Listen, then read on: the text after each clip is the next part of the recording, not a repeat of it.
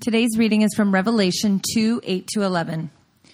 And to the angel of the church in Smyrna write, the words of the first and the last, who died and came to life. I know your tribulation and your poverty, but you are rich. And the slander of those who say that they are Jews and are not, but are a synagogue of Satan. Do not fear what you are about to suffer. Behold, the devil is about to throw some of you into prison, that you may be tested. And for 10 days you will have tribulation. Be faithful until death, and I will give you the crown of life. He who has an ear, let him hear what the Spirit says to the churches. The one who conquers will not be hurt by the second death. You may be seated. All right, and as you're seated, let me pray. Father, would you strengthen us through this today, your scriptures? Would you strengthen us today by your Spirit? Would you, God, we ask, open our eyes that we might behold you for who you are, that we might have our ears opened, that we would hear your truth, and that we would have our hearts opened, that we might believe, Lord, that the lives that we live would glorify you. It's to that end that we pray, God, that you'd be glorified in our midst, that you'd be glorified in our city, that you'd be glorified in this world, and that people would come to know you for who you are. So we pray this now in Jesus' name. Amen.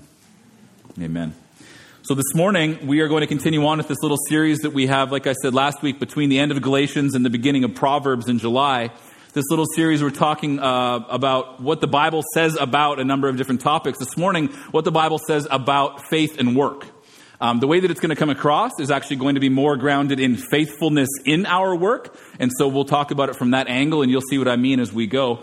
The way we're going to do it, as you just heard read from Revelation 2, verses 8-11, we're going to talk about the church in Smyrna, which is the modern city of Izmir in Turkey. If you've ever been there, you may or may not have known that that is the ancient biblical city of Smyrna that was written about. It's the only one of the 7 churches that's still kind of in the way that it was then, or stands the way that it did then. And so you can go and see that. It's still a city that exists, I guess is what I'm trying to say.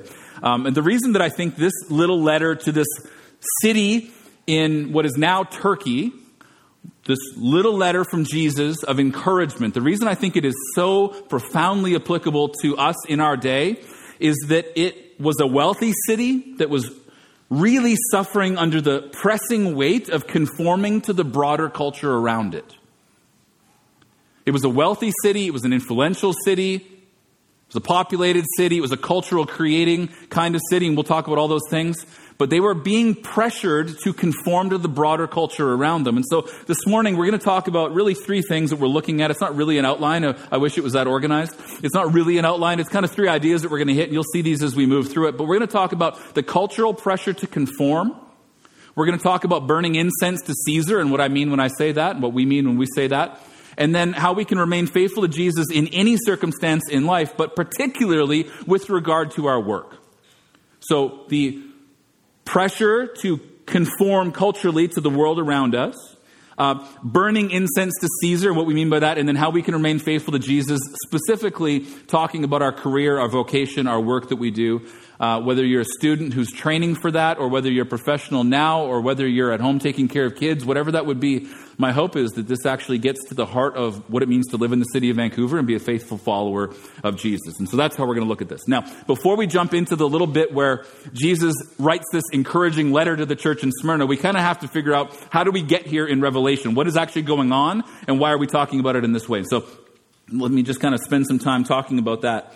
John the Apostle wrote the book of Revelation, and he was pastoring a church in this region at this time. And so he knew these people in these churches. At least he knew some of them, and they all knew of him. John the Apostle, the guy that we read about in the Gospels, the guy who wrote the Gospel of John. This is who we're talking about when we're talking about John.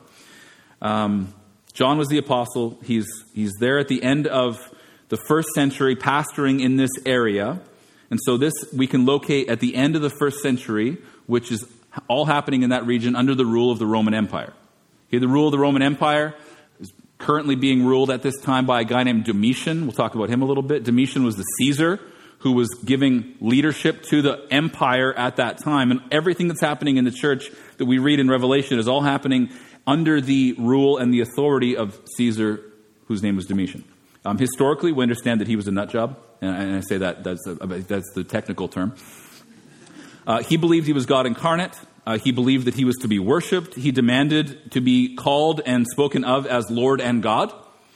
So you were to call him Lord and God. That's how he was to be addressed, including his wife was to address him as Lord and God. And so happy Father's Day to the dads. Try that one this afternoon. That's not going to work that well for you, right? He wanted to be called Lord and God.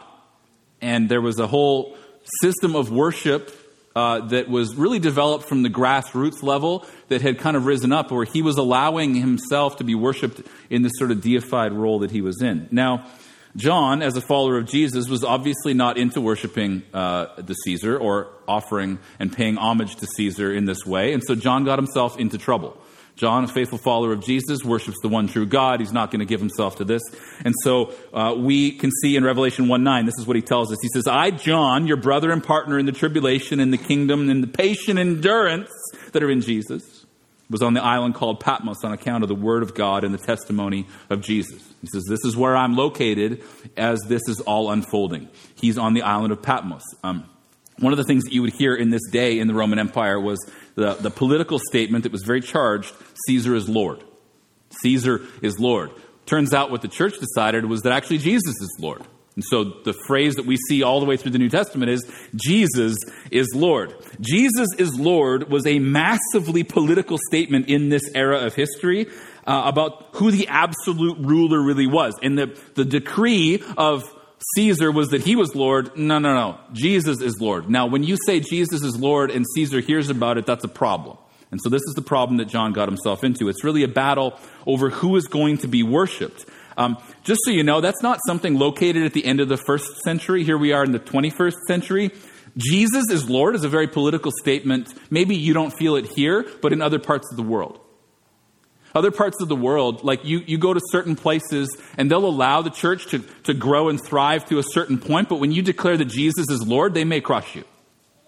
This happens around the world. I've talked with pastors who are in the underground church who talk about Jesus as Lord being the statement that gets them in trouble. Actually, where they're from, the party is Lord. There is no higher ruler than the party, and so you can't declare Jesus is Lord because that means the party is subservient to that. Well, that's not true, they would say, and so then you see persecution happen. Verses 4 and 5, chapter 1 of Revelation, John writes, Grace to you and peace from him who is and who was and who is to come, and from the seven spirits who are before his throne, and from Jesus Christ, the faithful witness, the firstborn of the dead, and the ruler of kings on earth. See, Domitian thought he was the ruler of kings on earth, and they had a pretty good track record for the last 150 or so years, where every ruler on earth that opposed them, they just crushed. So he's the ruler of kings on earth. No. Jesus says he's the ruler of kings on earth.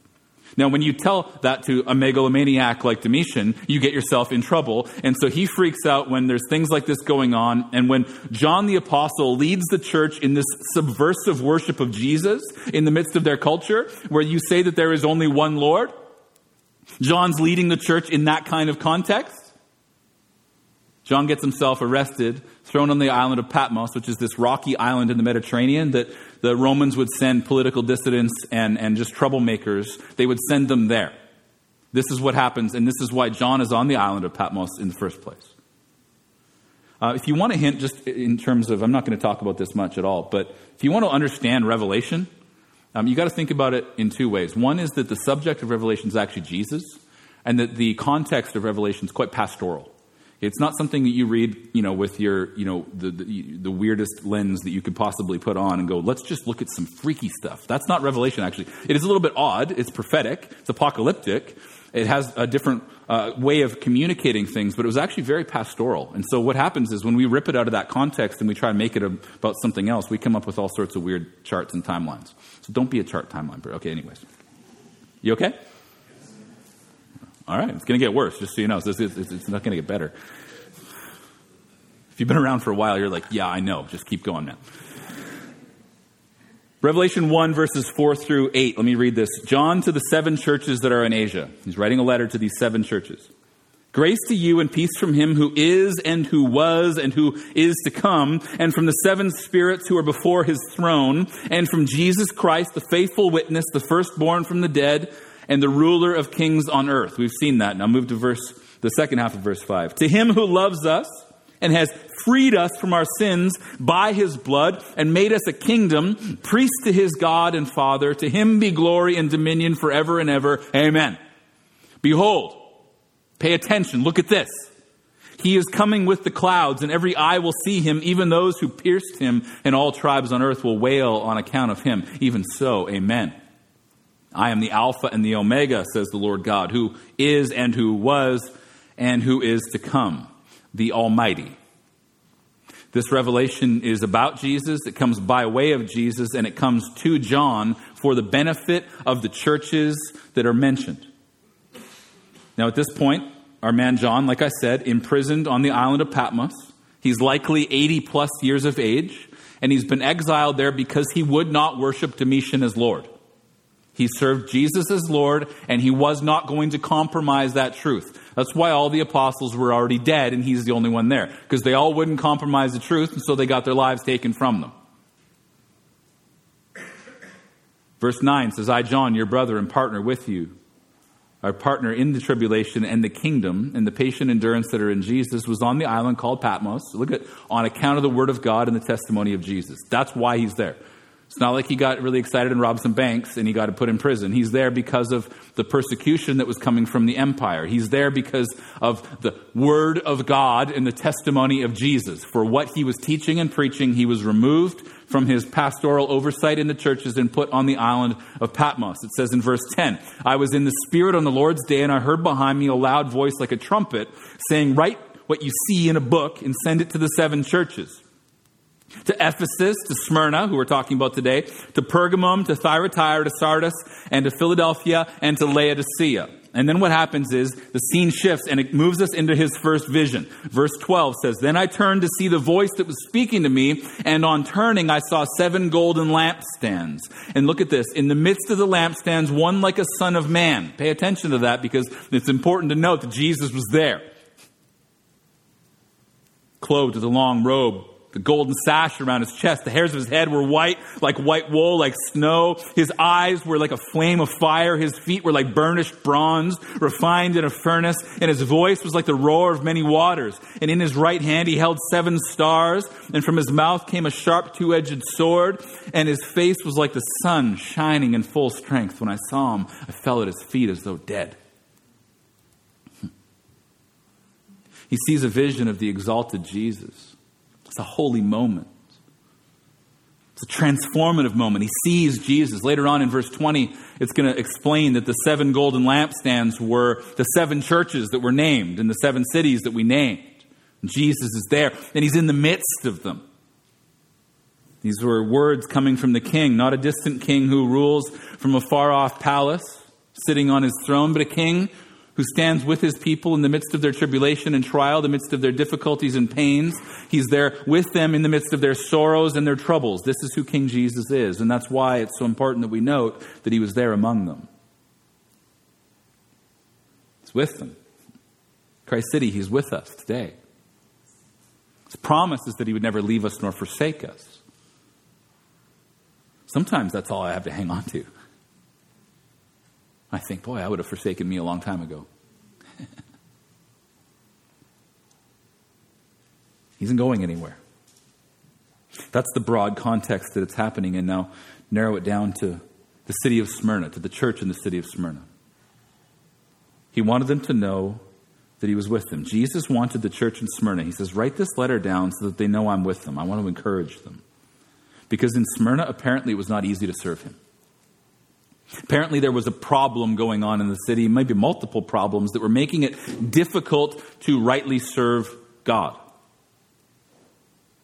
It wasn't easy to serve them there because of the cultural pressure to conform to the pattern of the age.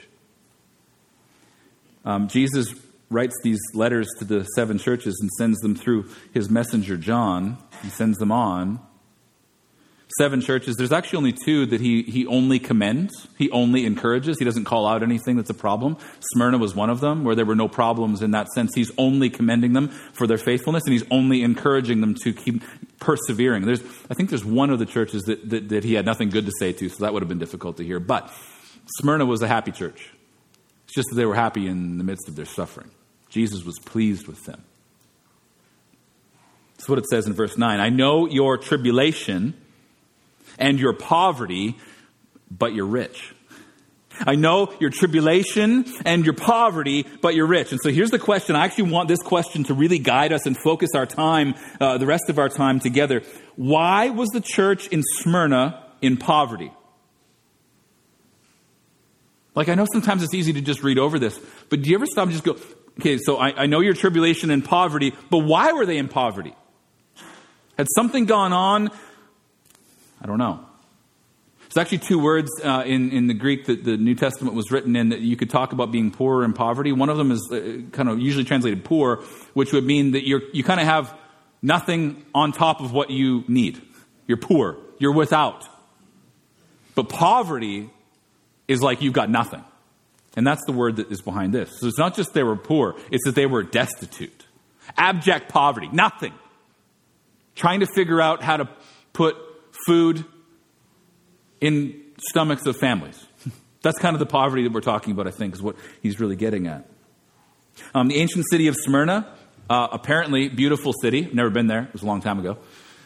Ancient city of Smyrna was apparently beautiful. It had actually burned down or something and been destroyed, and so they rebuilt it. So it was actually quite organized. It was an engineered city. It was carefully planned. The streets were symmetrical, which was something that was not normal in that era. People liked that city. The streets were lined with heathen god temples, like temples to heathen gods. And so we know that it was a very religious city. There was lots of worship there, ornate, beautiful temples that were built to worship different gods. Running down the middle of the city was what was called Golden Street. And at the end of that street was a mountain where the temple of Zeus stood. So there's some context for what this city would have been like. So, from an aesthetic point of view, I think it was apparently quite beautiful and scenic. Kind of like the city of Vancouver. You don't think it's beautiful here? Okay. What's the first thing your family and friends say when they come visit? Oh my gosh, it's beautiful here. You say, yeah, I know. I live here. Ha. Right? It's beautiful here. This was apparently a beautiful city. It was also on the sea. It had a port, and we'll talk about that in a minute. So, it was a beautiful place. It was also a very political city and a very religious city, kind of like Vancouver. I don't know, it was a really religious city? Yeah, it's a really religious city. I remember talking to one of my friends who's not a follower of Jesus. He moved here from Ireland. Northern Ireland. He moved here from Northern Ireland. I know if I screwed that up, some Irish person's going to be mad at me. He moved here from Northern Ireland, and he was like, how is it that you've got like a Buddhist temple, a Sikh temple, a Christian church, a mosque, some sort of thing that doesn't believe in anything, but it believes in everything? It's over at 43rd and Oak. It's called Unity. Literally, I don't really understand it. He's like, how does this coexist and you're not killing each other? He's like, the Protestants and Catholics can't even get along where I'm from. And I'm like, yeah, I know. This is a very religious city. Smyrna was like that. Smyrna was the kind of city where it was upstream culture creating kind of city where things would happen there and then it would kind of get filtered out, just like Vancouver. It was a leading city in the province, just like Vancouver. I actually met with one of my pastor friends from Abbotsford this week. We needed to get together and talk about some stuff with church planting and different things that are going on. So we picked a point halfway. So both of us went to Langley, and he immediately apologized for making me leave the city of Vancouver as the cultural elitist that he knows I am. That's what he said. He said, I know you're in the leading city of Vancouver, and thanks for coming into the country to meet one of our lowly pastors from Abbotsford. I told him to be assured I would knock the dust off my feet before I returned. It was going to be okay. And he actually told me something I didn't know. He said even people from Abbotsford look down on Langley. So that's what he said.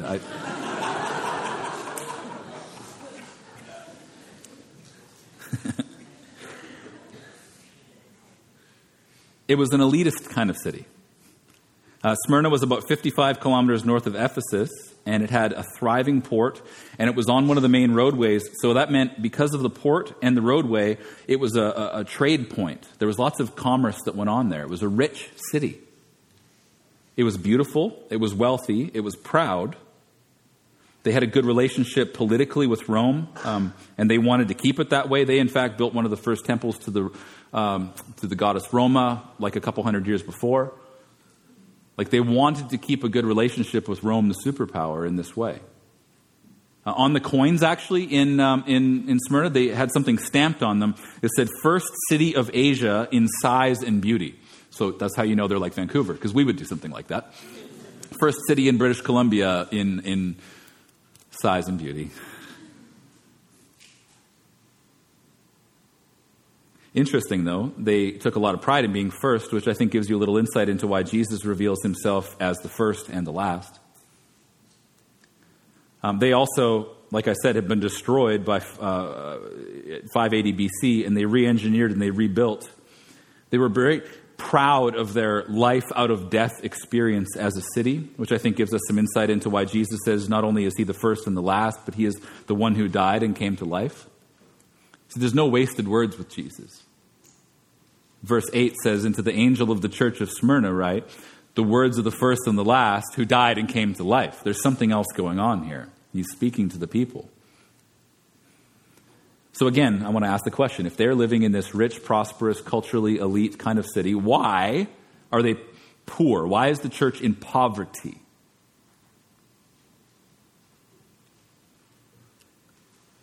Verse 9 again. "I know your tribulation and your poverty, but you're rich." The word translated tribulation here essentially means pressure, but it means like crushing pressure. William Barclay, who's a theologian who knows more about this word than I ever care to know about, he says this: "It would evoke in the minds of first century people the picture of a person tortured to death by being slowly crushed by a great boulder laid upon him." If that is not the most visceral definition of a word you're ever going to hear, so just imagine a boulder being laid on top of somebody and it's slowly crushing them to death. That's what this word means. It's translated in some places tribulation or affliction.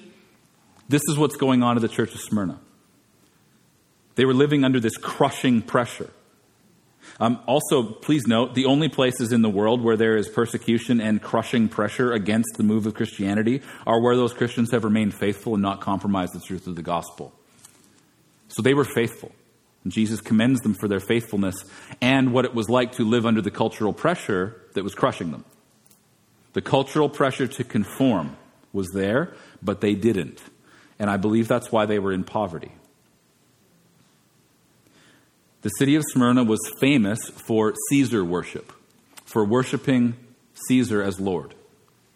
The emperor kind of cult scene was very strong there. They even had approval from the Roman government to build a temple for this very thing. This is what J. Lockhart said. He said, "At first, Caesar worship was simply an idea. Caesar is Lord and God, people said. It was sort of informal worship of Caesar. With the passing of time, it became formalized. Statues of the Caesar were erected throughout the Roman Empire. Altars were constructed if one was to participate in Roman life, even in buying and selling in the marketplace. It was mandatory that he come before the statue of Caesar, burn a pinch of incense upon the altar, and proclaim Caesar as Lord and God. He was given a certificate that included that he had worshipped Caesar. That certificate gave him the right to go in the marketplace and buy and sell, get a job, and participate in Roman life in other ways. So if you wouldn't do that, it would have been very difficult to have any sort of business success. Why was the church impoverished? Because they were not willing to bow a knee, kiss a ring, or offer a pinch of incense to Caesar as Lord, because Jesus is Lord and no one else.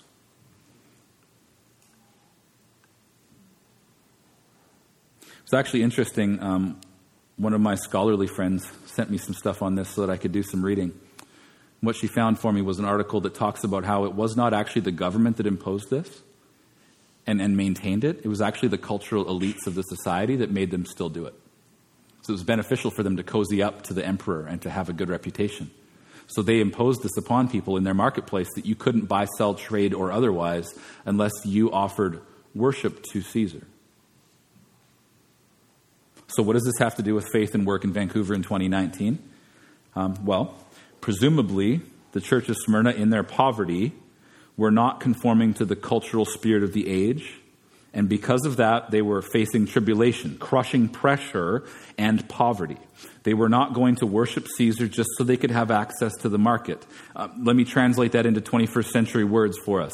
They refused to compromise their faith in Jesus for their career success and advancement. That's what I think it has to do with our faithfulness in our work. The question is, where are the pressures that you feel today coming from, and what are the pressures that you feel in your work? Where are you tempted to give a pinch of incense to the cultural pressures of the day. There's a guy named Rod Dreher. He wrote a book that has a great chapter on this. I didn't love the rest of the book, but it has a great chapter, so I'm going to quote from that. His whole idea is that we need to sort of withdraw from society in some ways, and my whole idea is that we actually need to lean in really hard. So, like the whole concept and the thesis of his book, I wasn't going to agree with as a church planter guy, so this is good, though. Probably didn't need to explain that. That's fine. This is a great chapter in his book called The Benedict Option. This is what he says. The temptation to sell out the faith for the sake of self-protection is by no means an abstract threat. We may not yet be at the point where Christians are forbidden to buy and sell in general without state approval, but we are on the brink of entire areas of commercial and professional life being off limits to believers whose consciences will not allow them to burn incense to the gods of the age. And I have the easiest job in the room as it relates to this. Like, if this becomes illegal, well, I'm kind of already pre-programmed into the John on the island of Patmos thing, right? There's a lot of audio online of what I believe. Like, they don't have to question that. For you, though, the temptation may be different. Hey, look, for pastors, it's no different. I should retract that. There are lots of pastors who've compromised the truth of the gospel to burn incense at the altar of Caesar or the spirit of the age. It's destructive to the church. It's very sad. So I guess we're not impervious to that, but that's fine. I still have the easiest place to live this out. Where are the temptations for you to bow to the cultural pressures that are going on all around you? That's what I want to ask. High school students, college students, where are the teachers and professors you have pushing on your Christian faith and suggesting that that's nonsense and you should follow along with the spirit of the age? Where is that happening? Because it's happening in every school and on every campus in the city. Parents, where are you feeling that right now? Right? You're feeling that because your kids come home and go, this is what I was taught today. And you're like, whoa, okay, interesting. Oddly enough, I actually was talking with Matt about this morning. Matt, director of youth, Matt, I was talking to. And he said it's very interesting that a lot of kids in high school age have a more conservative view on some of these social things than their parents do because they've seen some of the nonsense that it's led to.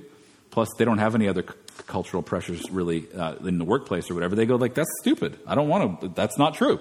And they're actually able to handle that and have that conversation because they've been brought up in that environment. It's really the millennial, Gen X, and older parents who are shifting very culturally into the spirit of the age. And so I would say, parents, where are you feeling this?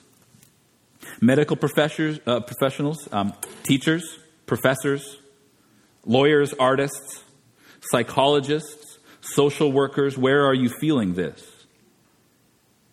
Where are you being asked to conform to cultural patterns of what is normal that might contradict your faith? Where is it? Those of you who work for the city of Vancouver, who work for the province of BC, or work for the national government of Canada, do you feel it? Bankers and salespeople and tradespeople who are working for corporations with different social values and different agendas, where are you being asked to burn a pinch of incense to the altar of the gods of the age? Where is that happening? Like medical professionals, will you support euthanasia?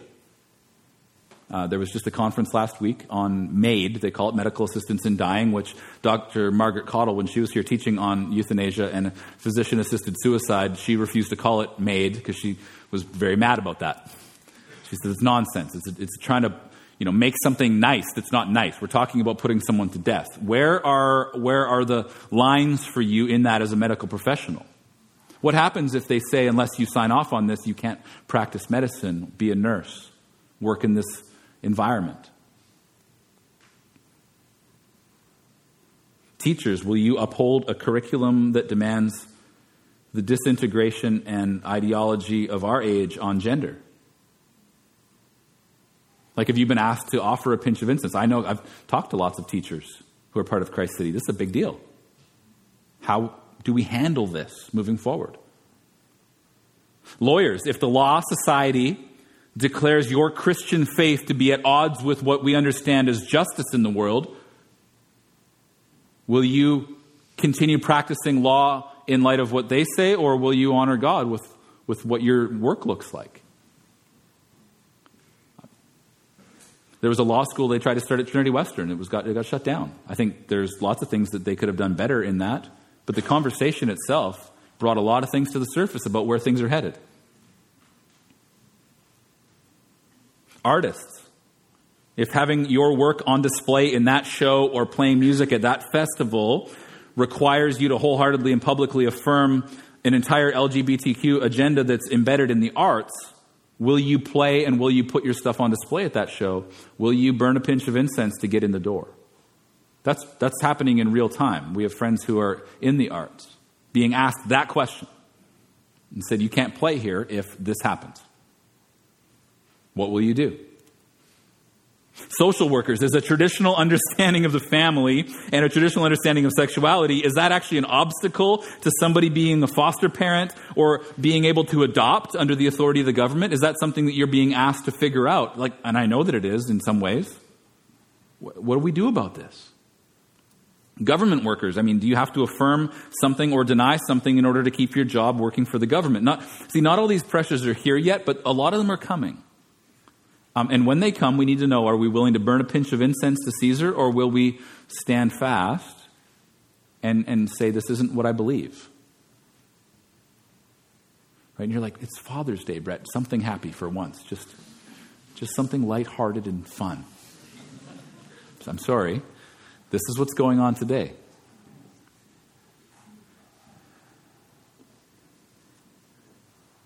Will you burn a pinch of incense to Caesar, or will you be commended by Jesus for your faithfulness and your poverty, though in brackets, but you're rich?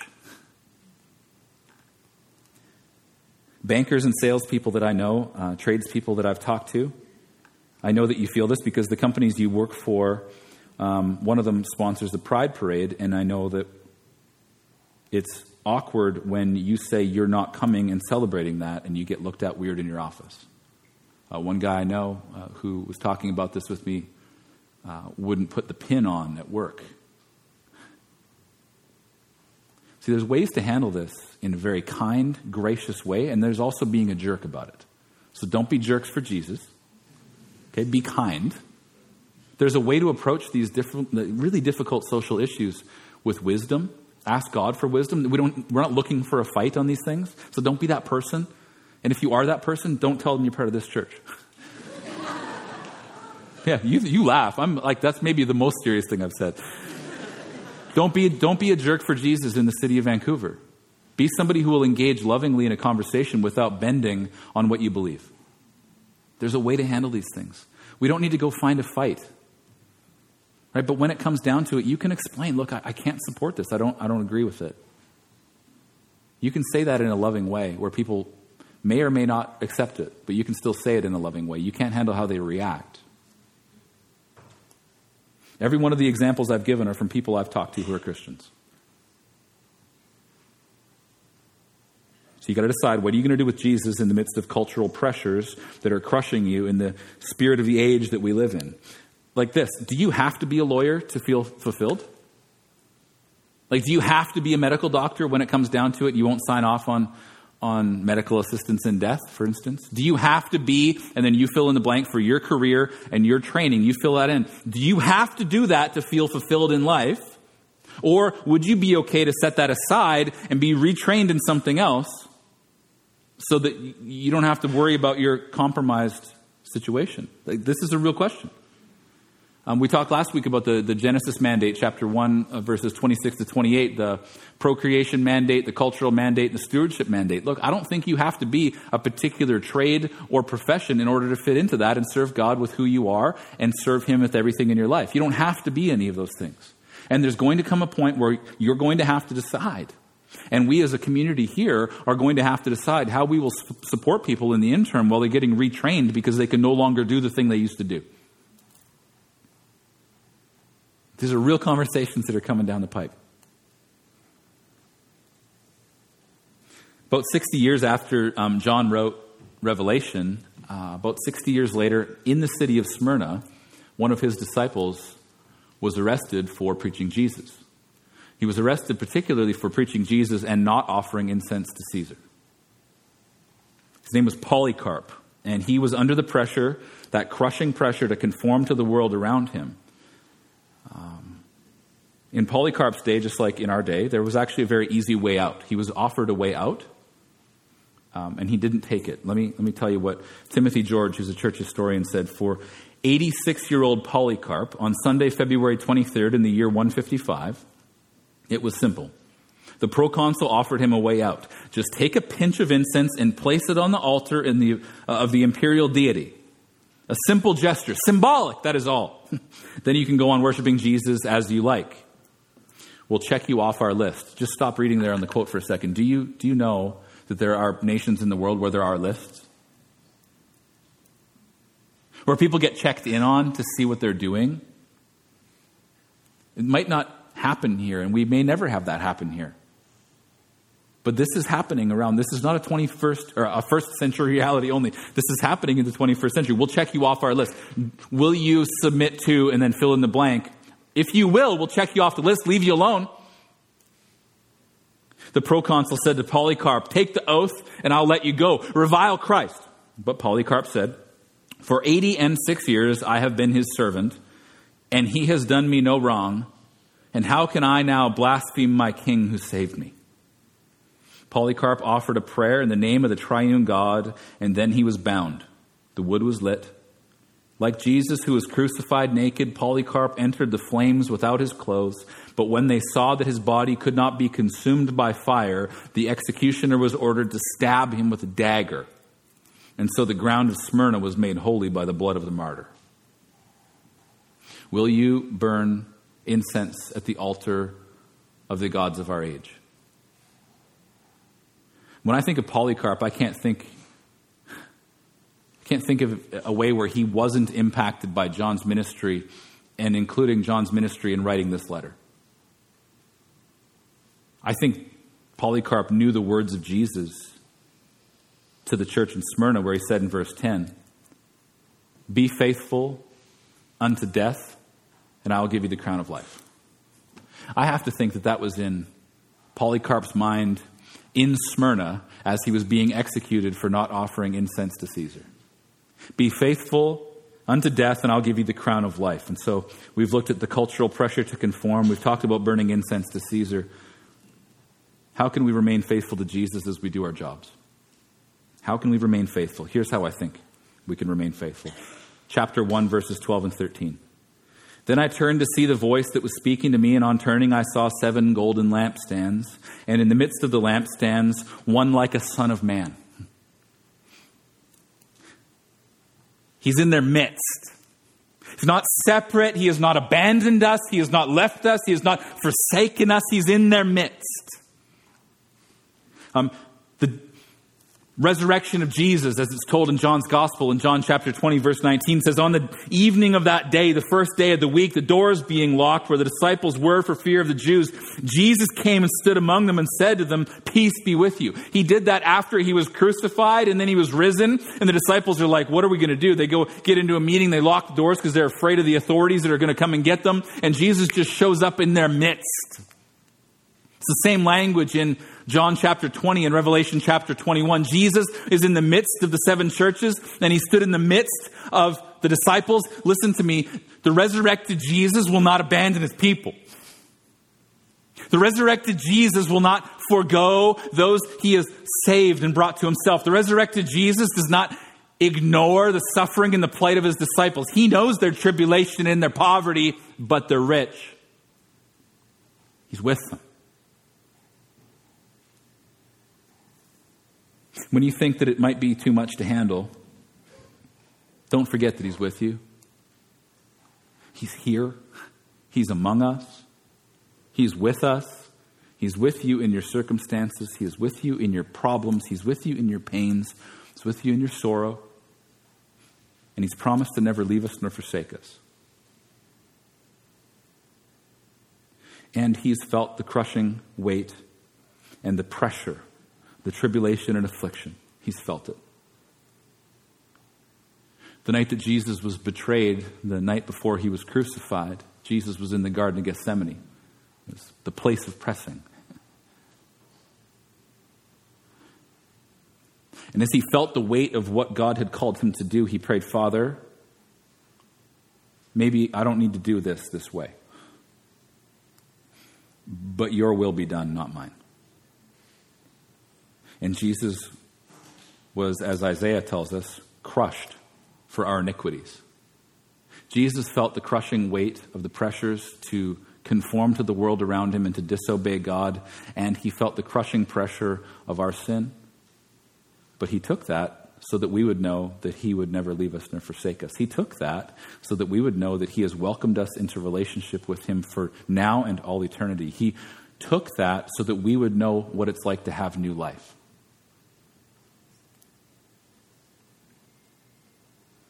He took that so that we could know for certain that we can conquer and be faithful unto death and receive the crown of life. Because of what Christ has accomplished in our place, we can glorify God by the way that we live faithfully into the gospel, into the truth of the gospel in every aspect of our lives, including our work. And so when we feel the crushing weight and the pressure that comes because of the circumstances around us, we can turn to a God who identifies with it, who understands it, and who's promised he's with us. Christ said, listen, the resurrected King doesn't abandon his people. He's with you Monday to Friday. He's with you on your job site. He's with you in the things you do.